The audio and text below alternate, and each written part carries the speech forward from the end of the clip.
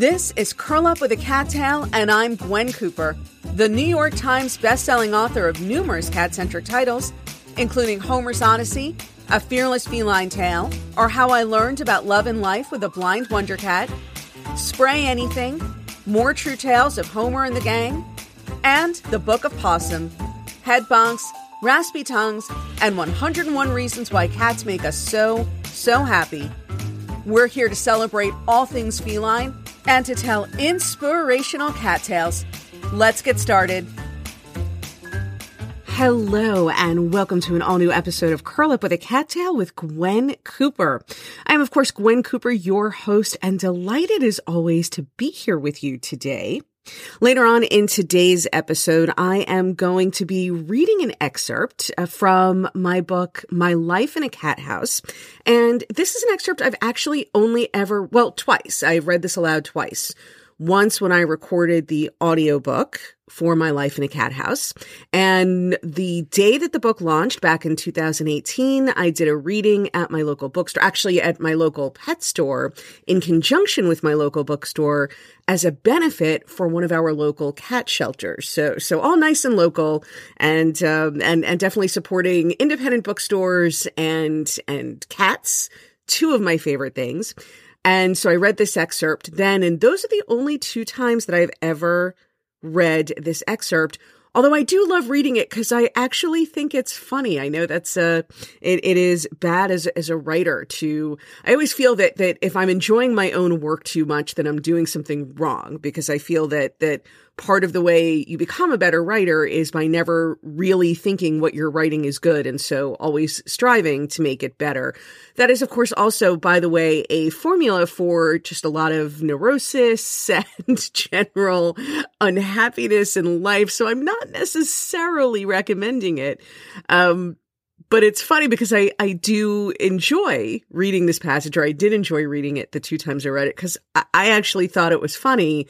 And it is kind of a novel experience for me to enjoy something that I myself have written. So this is all by way of saying, I guess, that I'm going to be reading this, and maybe you'll like it and maybe you won't, but I like it. So hopefully you guys will enjoy it too. I've been getting such positive feedback on the readings that I do. You know, when as part of the podcast, I do a reading, or I read an excerpt from one of my books.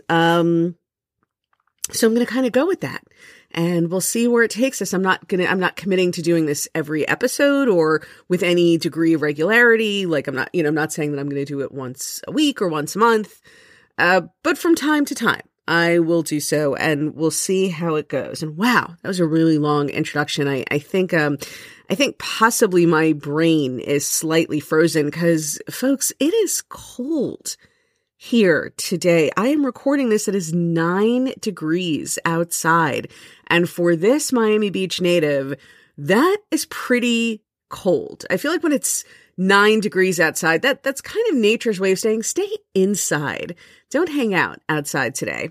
And so that is what I'm going to do. Actually, the cat tonight, it's been really cold for the last 24 hours. It's supposed to warm up a little bit later, but the cats and I have been spending a lot of time huddled up together under various blankets and comforters or on pillows.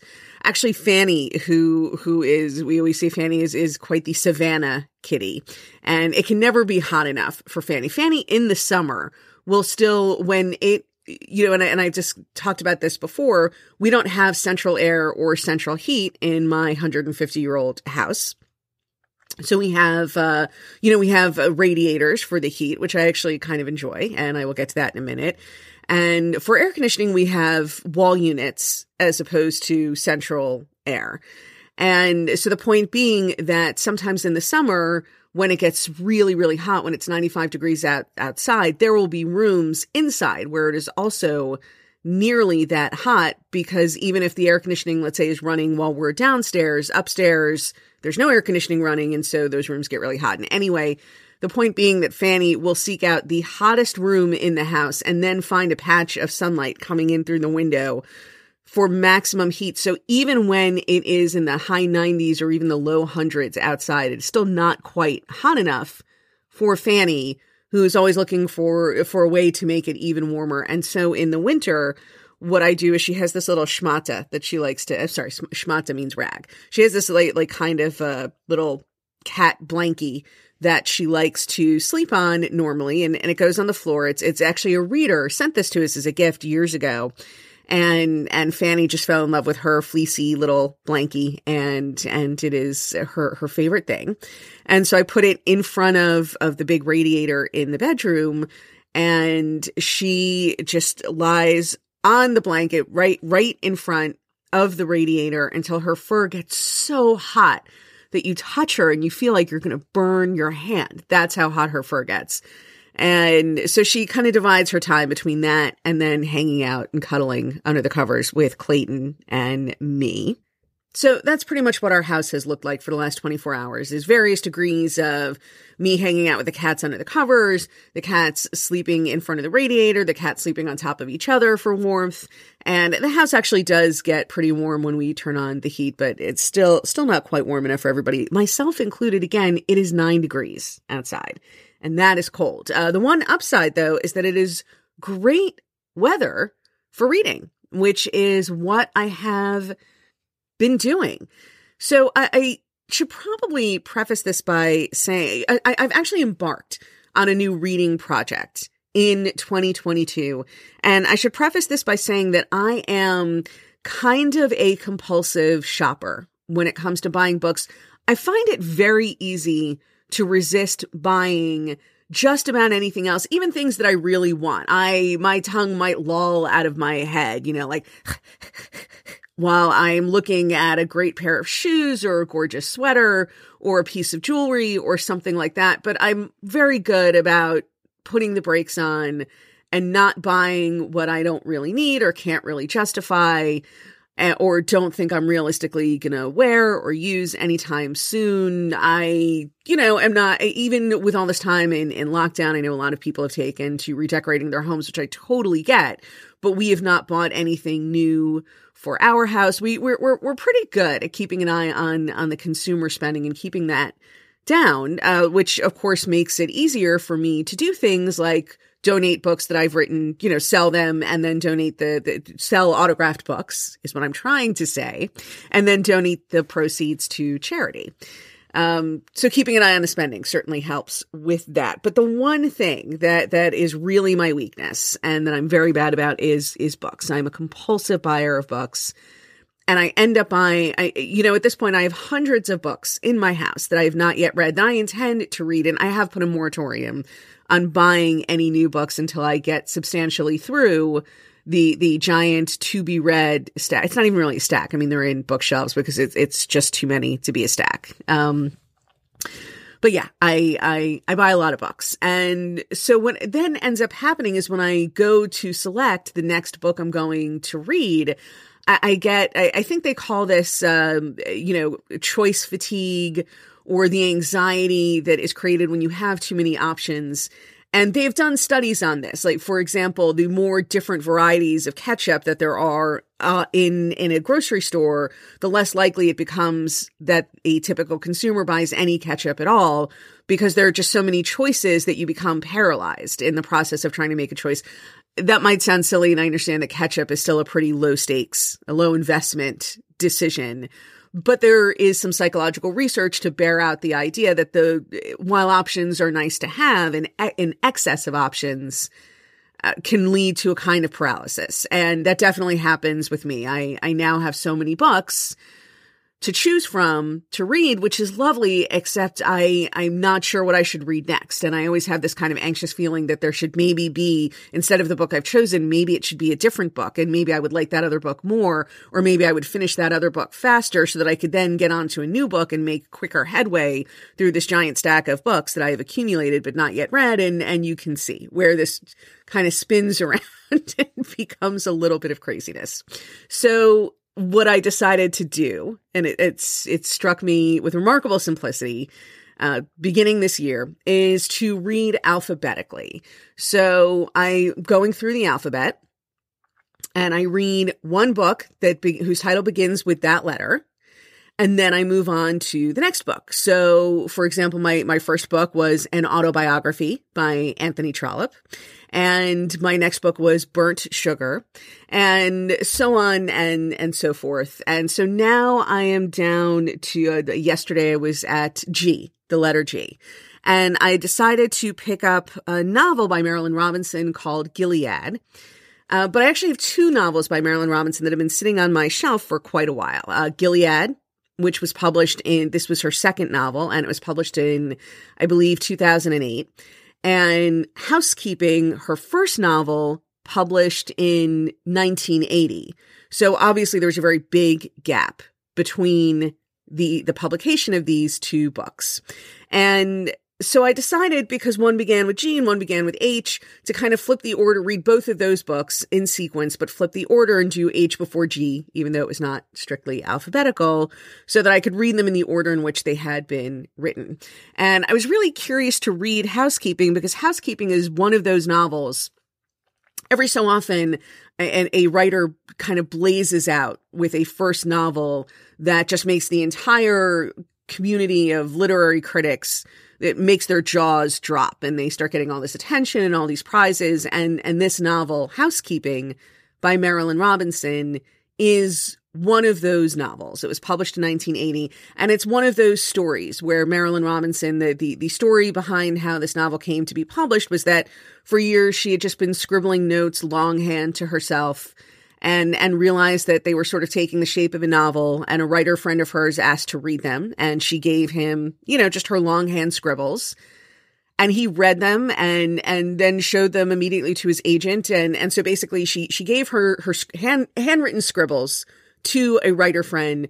A week later, she had an agent, and a week after that, she had a publishing deal, and she was nominated for the Pulitzer Prize and won all of these other prizes and blah, blah, blah, blah, blah, blah. Kind of sick making, for someone like me. You hear stories like this, and they're such great stories, and they make you so envious of the talent behind them, which I think is part of the reason why I had resisted reading this book for so long. Because when you're a writer reading other people's books, there's always that love-hate relationship. You love reading great writing, but it also can have this tendency to make you feel like you really should be writing better, and you're not doing your job as well as you can be.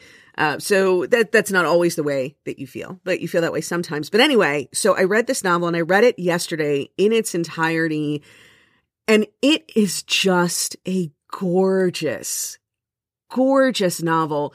It was so good that I forgot to be jealous of how talented this writer is, and just kind of sat there in awe. I literally read the book in one day, almost in one sitting.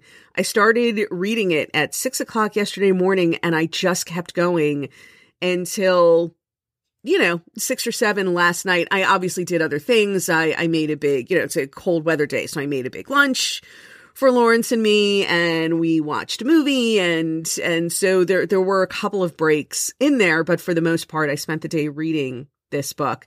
And the point of all of this, by the way, is not just to give you a window into what I am doing with my life, but also to recommend that you read this book. There's not a lot of plot to it. It's about two sisters whose mother dies, and they end up being raised first by their grandmother, then by their grandmother's two sisters-in-law after the grandmother passes away, and then finally by their aunt Sylvie, who is their deceased mother's sister. And Sylvie has been a drifter. She's been a transient. She's been riding the rails. The book is set in 1950s-ish. I'm going to say either Idaho or Montana, probably Idaho. But someplace near a very small town near a glacial lake. And just such incredible descriptions of this terrain, of this lake, of this country, this big sky country that they are living in, and just really, really exceptional prose. The prose that is so good that I am losing my own powers of eloquence in attempting to describe it. Although I will, and I never do this, but I will quote from another critic. Of course, after I finished the book, I went online to see what other writers and critics have had to say about this book over the years. And one writer, Mark O'Connell, I thought he actually sums it up, at least the way that I felt about it, perfectly. Where he's describing Marilynne Robinson as a writer, and he says, her voice is at once sad and ecstatic, conversationally fluent and formally precise. And it doesn't feel like a performance or a feint. It feels like wisdom.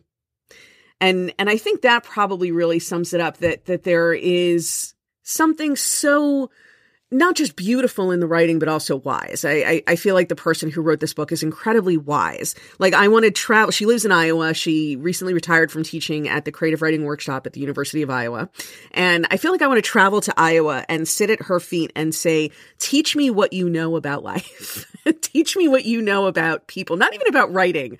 Just, it really just seems like the work of such an incredibly wise and gentle and insightful soul. And it's just a gorgeous book. And so I guess I'm recommending that the point of this whole long tangent that I've gone on is that you should read this book if you are looking for your next great read. Again, there's not a lot of plot. So if you're the kind of person who really likes an action adventure plot, this may not be the book for you. But if you are looking for just really gorgeous descriptions of natural surroundings and also just a very wise and insightful and sad but moving and ultimately uplifting kind of story about people, insights into people, human nature, that kind of thing, I definitely recommend this book. And I'm very much looking forward to diving into Gilead later on today.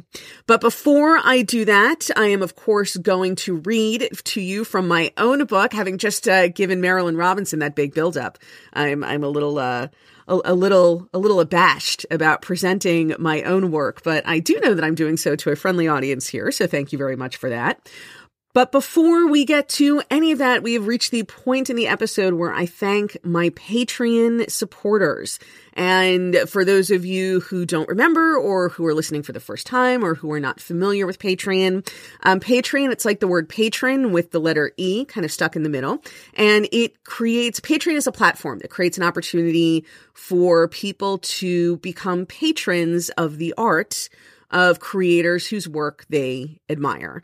And so I do have a Patreon page, and basically people can pledge small amounts of money, anywhere from $3 a month on up, to support my writing and my work and to help me continue to publish independently and to present this podcast free of any corporate sponsorship, for which I am incredibly grateful. And in exchange for their support of my work, they get fun perks. They get bonus podcasts and never before published photos of Homer and the other cats, along with stories about them that I have not published in my book. Little just behind the scenes stories and glimpses at our lives, both as we are living them now and as we did when Homer and the other cats, my first generation cats, were still alive. Things that I haven't published anyplace else. There's also, again, there's different levels, so there are different rewards. I do have a new book that is going to be out in just a few weeks, and I will be talking about that more as we get closer. And some of the people on my Patreon page or part of my Patreon community will be getting their names and their cats' names featured in that book. But I do want to say that this really is money that keeps me going, that allows me to keep doing this work, and that also makes it possible for me to arrange fundraisers and other charitable drives for organizations whose work I care about or who are responding to events and crises around the world. Kabul Small Animal Rescue, by the way, I am pleased to report, is going to be evacuating upwards of 120 dogs and 120 cats from Afghanistan to Canada, and some of those animals, I believe, will ultimately be coming to the United States. They are going to remain in operation in Afghanistan, so they themselves are not evacuating, but they are sending the first large round of cats and dogs over here, and I am just so thrilled about that. I know that so many of you have been following the story anxiously for months now, since August. And again, we as Homer's Heroes have played a very small part, but still a part in helping to bring this about through our fundraising efforts. And I just feel incredibly grateful to my Patreon community for providing me with the luxury, basically, of being able to, of having the time and the ability to help coordinate large scale response, or at least, group responses. We are all stronger when we work together. And I am in the incredibly fortunate position of being able to do things like have this podcast, like organizing fundraising and letter writing campaigns, like being able to sell first edition autographed hardcover books and t-shirts and merchandise, and then donate all of the proceeds from those sales without having to worry excessively, not worry at all, but without having to worry excessively about paying my own bills. And so this is why I'm so profoundly grateful to my Patreon community and to my supporters there, and why I encourage you, if you are listening and you like what I do and you are not already a part of my Patreon community, to head on over, check it out, see what's up, and see how you can participate in 2022. We have so much fun stuff coming up, and so many fun books that I am planning to. I am publishing at least 3 books this year, and I'm just very excited about it and would love for you to be a part of that. And you can find that by going to patreon.com, and that's P as in Peter, A, T as in Thomas, R as in Robert, E-O, N as in Nancy.com/Gwen Cooper, and that's all one word. Or you can just go to my website, www.gwencooper.com, and you can find links to it there. But today, right now, I am going to quickly thank so one of the perks of being a part of my Patreon community is that you get name checked on my podcast at least once a month. And so this is not everybody. This is kind of the first third of my Patreon supporters. So if you are a Patreon supporter at the $5 level or higher and you do not hear your name today, you will hear it over the next couple of weeks. But I first want to give a massive shout out and thank you to Melanie Morningstar, Cami Tressler, Giselle Baxter. Let me get this list. Gina Woods Norris, Julie Lowe, Aislinn Benfield, Annalie Evans, Shelley Ratter, David Hepburn, Mary Wispy, Stephanie Ryson, Andrea Kenner, Penny Nakutsu, Cindy Settle, Grace Brown, April Crawford, Nita Mercer, Ann Tetmeyer, Dawn Cole, Ronald Coltnow, Allison Amsterdam, Melissa Ratchko, Deborah Cab, Ken Kistner, Cynthia Erdley, Nancy Ross, Meg, last name withheld, Emily Safford, Jill Graves, Debbie Bradley, and Amy Neal. And as always, if I've mispronounced your name, please feel free to hit me with an email, gwen@gwencooper.com, letting me know that I have butchered the pronunciation of your name and how I may correct my error for the future. And a tremendous thank you to all of you. Again, I literally could not do this without you guys. And on that note, I'm going to take a short break for about 30 seconds or so. And when we come back, I will be reading a passage, a few pages from My Life in a Cat House. So sit back, get comfortable, and stick around for more Curl Up with a Cattail.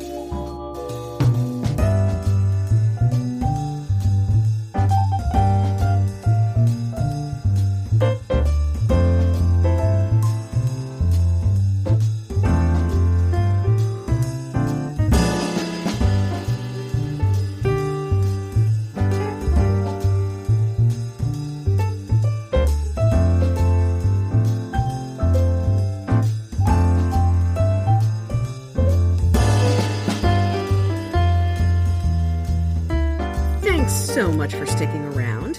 So I'm going to be reading a short passage from My Life in a Cat House today. I don't know how many of you have read this book. I'm assuming most of you listening have read at least one of my books, and if it's only one, then it's probably Homer's Odyssey. And if it's two, it's probably Homer's Odyssey and Love Saves the Day. But My Life in a Cat House is my most recently traditionally published book.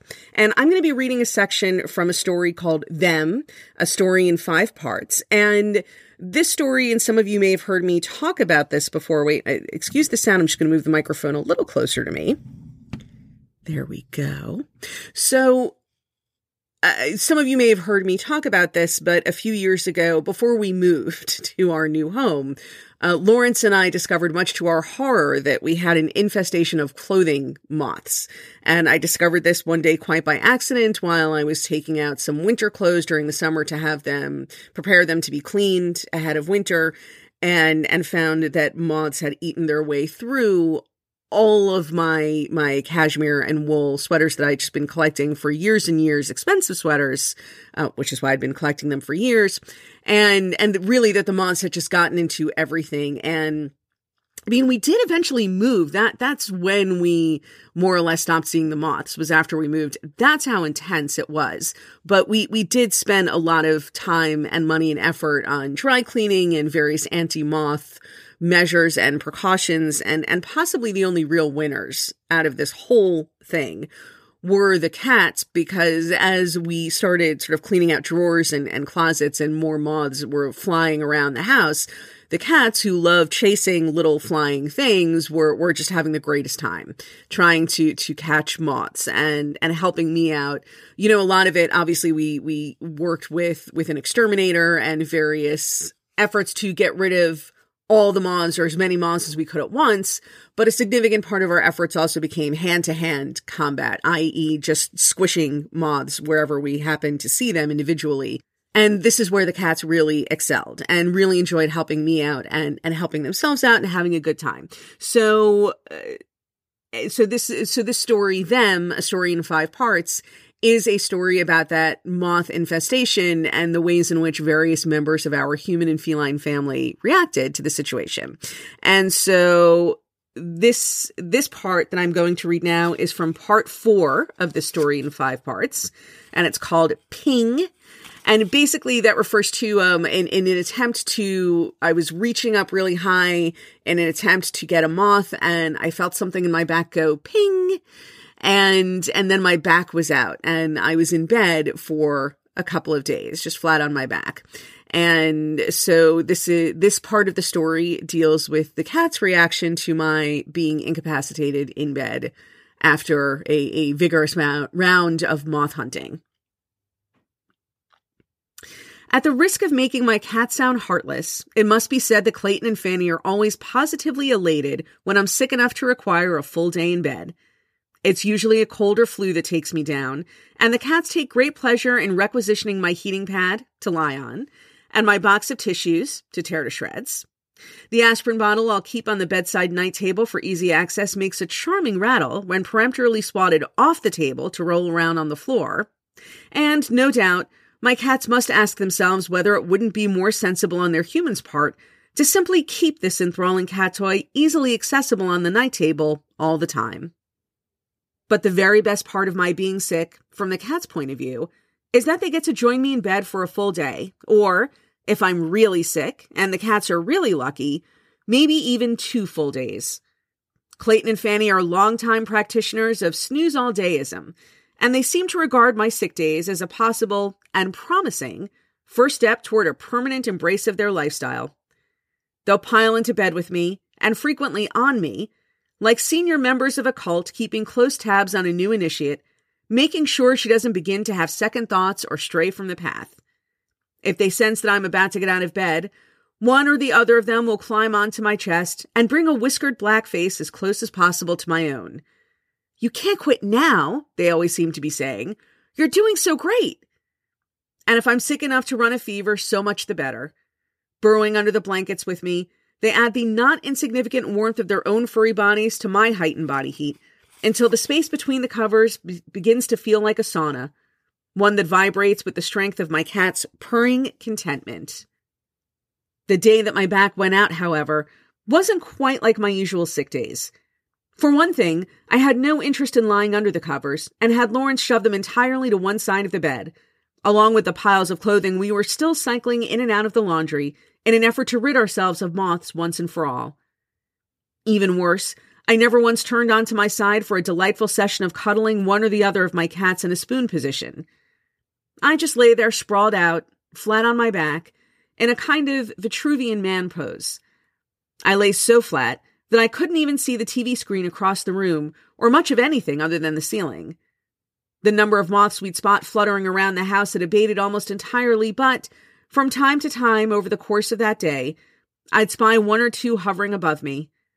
Fanny spotted them too, and leapt onto my belly in order to use my motionless body as a springboard heavenward in her pursuit, each time prompting a loud "oof" from me. Convenient a launching pad as my inert body made, it wasn't exactly Clayton's or Fanny's notion of the ideal day spent in bed with Mom. Nevertheless, there was plenty to be happy about on any day that saw me spending so much time with them. And the heating pad had been duly taken down from its closet shelf and was turned over to Clayton or Fanny every 20 minutes or so, whenever I felt I'd used it long enough for the time being. That at least was something.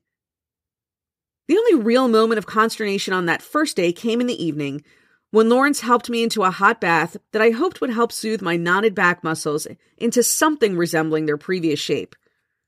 Proper baths, as opposed to showers, are a rare event in our house, and Clayton and Fanny peeked anxiously over the side of the tub, occasionally daring to rise up on hind legs, or hind leg in Clayton's case, and dip a tentative front paw into the water before quickly withdrawing it. Their little brows furrowed in anxiety and confusion. "What you doing in all that water, Mom? It's water!" Eventually, however, having clearly concluded with a mental shrug that humans were just weird sometimes, and there was no explaining them, they sprawled down in front of the tub like two ebony-carved centurions. Perhaps they decided that, with my having taken this foolishness into my head, someone had to make sure I didn't drown. In any case, their refusal to leave the tub area so long as I was still in there made Lawrence's job of getting me out of the tub, a half hour later, needlessly complicated.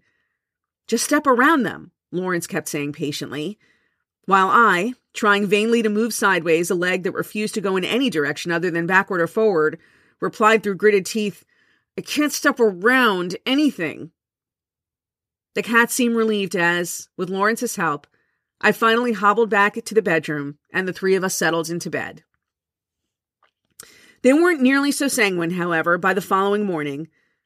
Like all cats, Fanny and Clayton are wedded to the routines that make up their typical day.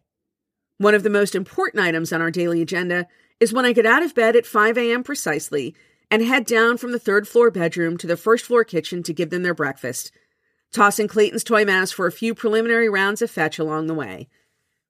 Even when I'm down with a cold or flu, I still manage to sneeze and cough my way downstairs to feed the cats on time.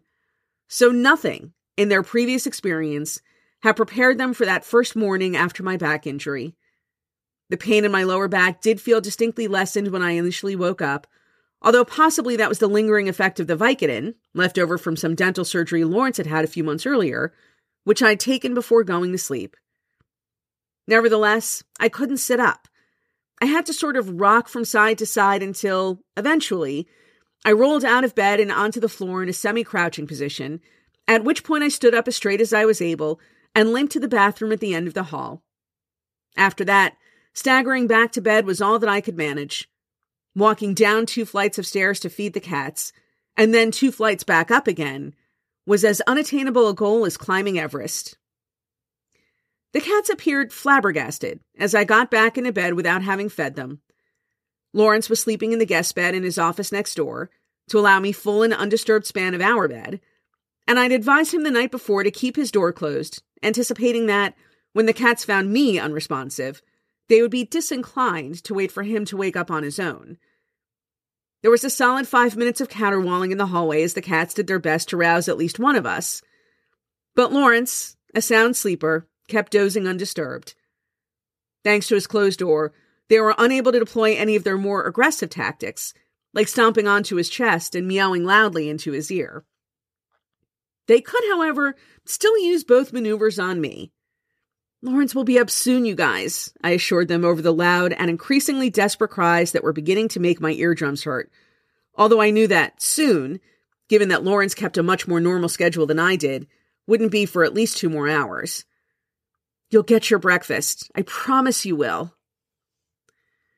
Vexed and baffled by this unprecedented state of affairs, they were obviously working hard to figure out a way of getting me onto my feet, down the stairs, and pointed in the direction of the pantry where their food was kept.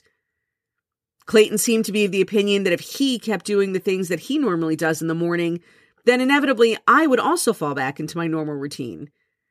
Accordingly, he kept bringing over the rattling toy mouse he likes to play fetch with, hauling himself up onto the bed so he could rattle it a few times in his mouth and then drop it into my hand. I would toss it half-heartedly as far across the room as I could, without moving any more of my body than my arm. Clayton was patient with me at first as he dutifully retrieved the mouse, climbed back onto the bed, and dropped it into my hand once again. No, see, you're doing it wrong. You're supposed to get up and throw it for me, and then you're supposed to keep walking. After 4 or 5 repetitions, however, he was stumped. He looked over to Fanny for guidance. Got any ideas? Fanny's unquestionably the smarter of the two. She had evidently reasoned that I couldn't solve their problems until my own mysterious problem, whatever it was, had also been solved. She leapt nimbly from the bed, and I heard her descending the stairs. She returned a few moments later and, with the hunting cry that generally meant she was about to leave Lawrence or me a gift, usually Rosie the rat, which she thoughtfully places on our pillows every night before bedtime, returned to my side and gently deposited a white plastic spoon on my stomach. She watched me expectantly for a few seconds, seemingly disappointed that her gift had produced no immediate effect beyond my saying, "Thank you, Fanny," and handing the spoon back to her. Undeterred, however, she departed again and returned with another white plastic spoon, and then, about 3 minutes later, with yet another. I'm still not sure what these plastic spoons symbolized to Fanny, or even where the stash of hers was being kept. Perhaps, I reasoned, trying to follow the logic, she knew that humans use spoons for eating, and thought that if I ate something, I might be able to get up? Whatever effect she'd hoped the spoons might produce, when it failed to occur, she must have decided that a more drastic intervention was called for. It was perhaps a half hour later, and I'd just drifted back into sleep, when I was roused once again by the sound of Fanny ascending the stairs with her hunting cry. I felt her land beside me on the bed, and she once again placed something on my belly. I blearily half opened my eyes and raised my head as far as I could, without engaging any more of my beleaguered spine than the very top portion of my neck. It was hard to make out what it was at first, although, was I imagining it? Was whatever it was moving? The room was still dark in the pre-dawn hours, so I switched on the bedside lamp. It took me a second to realize what it was, primarily because my brain, for a moment, flat out refused to confirm the report my eyes were sending. What Fanny had so lovingly deposited on my stomach was an enormous palmetto bug, otherwise known in the Northeast as a water bug, or simply a huge ugly cockroach, on its back and still alive, as all 6 of its legs waved feebly in the air. Now, I was born and raised in South Florida. I've seen plenty of giant cockroaches in my day. I've seen, and dispatched without flinching, cockroaches so big you could have saddled and ridden them in the Kentucky Derby. I had even, once or twice, awakened with a kind of prickly sensation on my arm and realized it was just such a cockroach crawling across me. And, as would normally be the case in finding an enormous cockroach on my person, my instinctive first response, which, without thinking I immediately undertook, was to attempt to bolt upright into a sitting position so as to dislodge the thing and get it off me. Except that I couldn't bolt upright. I couldn't sit upright at all. The instant and painful wrench I felt in my lower back as I tried to rise quickly, an effort that would end up costing me another 2 days in bed, was a forceful reminder of just how futile this attempt was. "Son of a—" I swore loudly, as I fell back into a supine position. So there I was, flailing about helplessly on my back, while the giant cockroach in my belly was also flailing about helplessly on its back, the two of us acting out a scene from some cat and cockroach remake of Misery, in which Fanny was playing the Kathy Bates role, and either the cockroach, or I, or both of us, were James Caan. Ultimately, the palmetto bug was more successful than I was. It soon righted itself and began a rapid scurry up my body in the general direction of my neck. I tried to brush it off with the back of my hand, but, with a brief flutter of wings, it scuttled right over the top of my hand, down my palm, and, clearly as startled and disoriented as I was, continued its trajectory up my torso with an increased dash of frenzied speed. I had a friend in Miami who'd once awakened in the middle of the night to find that a palmetto bug had crawled into his ear, and both his own and the cockroach's combined efforts had been unable to get it back out. He'd wound up in the emergency room, where the doctors irrigated his ear canal, effectively drowning the palmetto bug, while my friend was forced to listen to its excruciating death throes inside his own head, before they were finally able to extract its corpse from his ear, chunk by chunk, with a small pair of forceps. This palmetto bug, the one that I was dealing with in the here and now, was closing the distance between itself and my chin at an alarmingly rapid pace. "Lawrence!" I shrieked. "Lawrence!" Fanny and Clayton, who'd been sitting next to me with an eager air this whole time, darted off and under the bed so quickly they practically left spinning dust clouds behind them. From the guest room, I heard the sound of feet hitting the hardwood floor and then a rapid thud of footsteps. In a flash, Lawrence was standing in the bedroom doorway, clad only in his boxer briefs, and brandishing the baseball bat he always kept next to him while he slept, a holdover from having first moved to New York in the 80s, at the height of the crack epidemic. So poised and ready did Lawrence look to club somebody bloody with that baseball bat that I had a wild, momentary fear he might use it on the cockroach while it was still on top of me. "Get it off me," I whimpered, gesturing to the bug on my chest. "Get it off me!" Dropping the bat with a clatter and grabbing a handful of tissues from the box on our night table, Lawrence snatched up the hapless cockroach. He clenched his fist with a satisfying crunch and swept it from the room, the sound of the toilet flushing a moment later confirming that it had been given a burial at sea. "How did it get all the way up here anyway?" he asked, as he returned to the bedroom. During the warmer months, we were usually good for 1 or 2 palmetto bugs a week squeezing into the basement-level kitchen through the French doors that led out to our tiny backyard. But the only time we ever saw one up on the 3rd floor was in pieces, after Fanny had thoroughly mauled it and left its remains for us as an offering. "Fanny brought it up," I confirmed. "I think she thought she was helping. She didn't even eat any of it before she gave it to me." The thudding of my heart had finally slowed to its normal rhythms, and I smiled at Lawrence. "That was damn manly, by the way, how you raced in here ready to beat an intruder to death to protect me."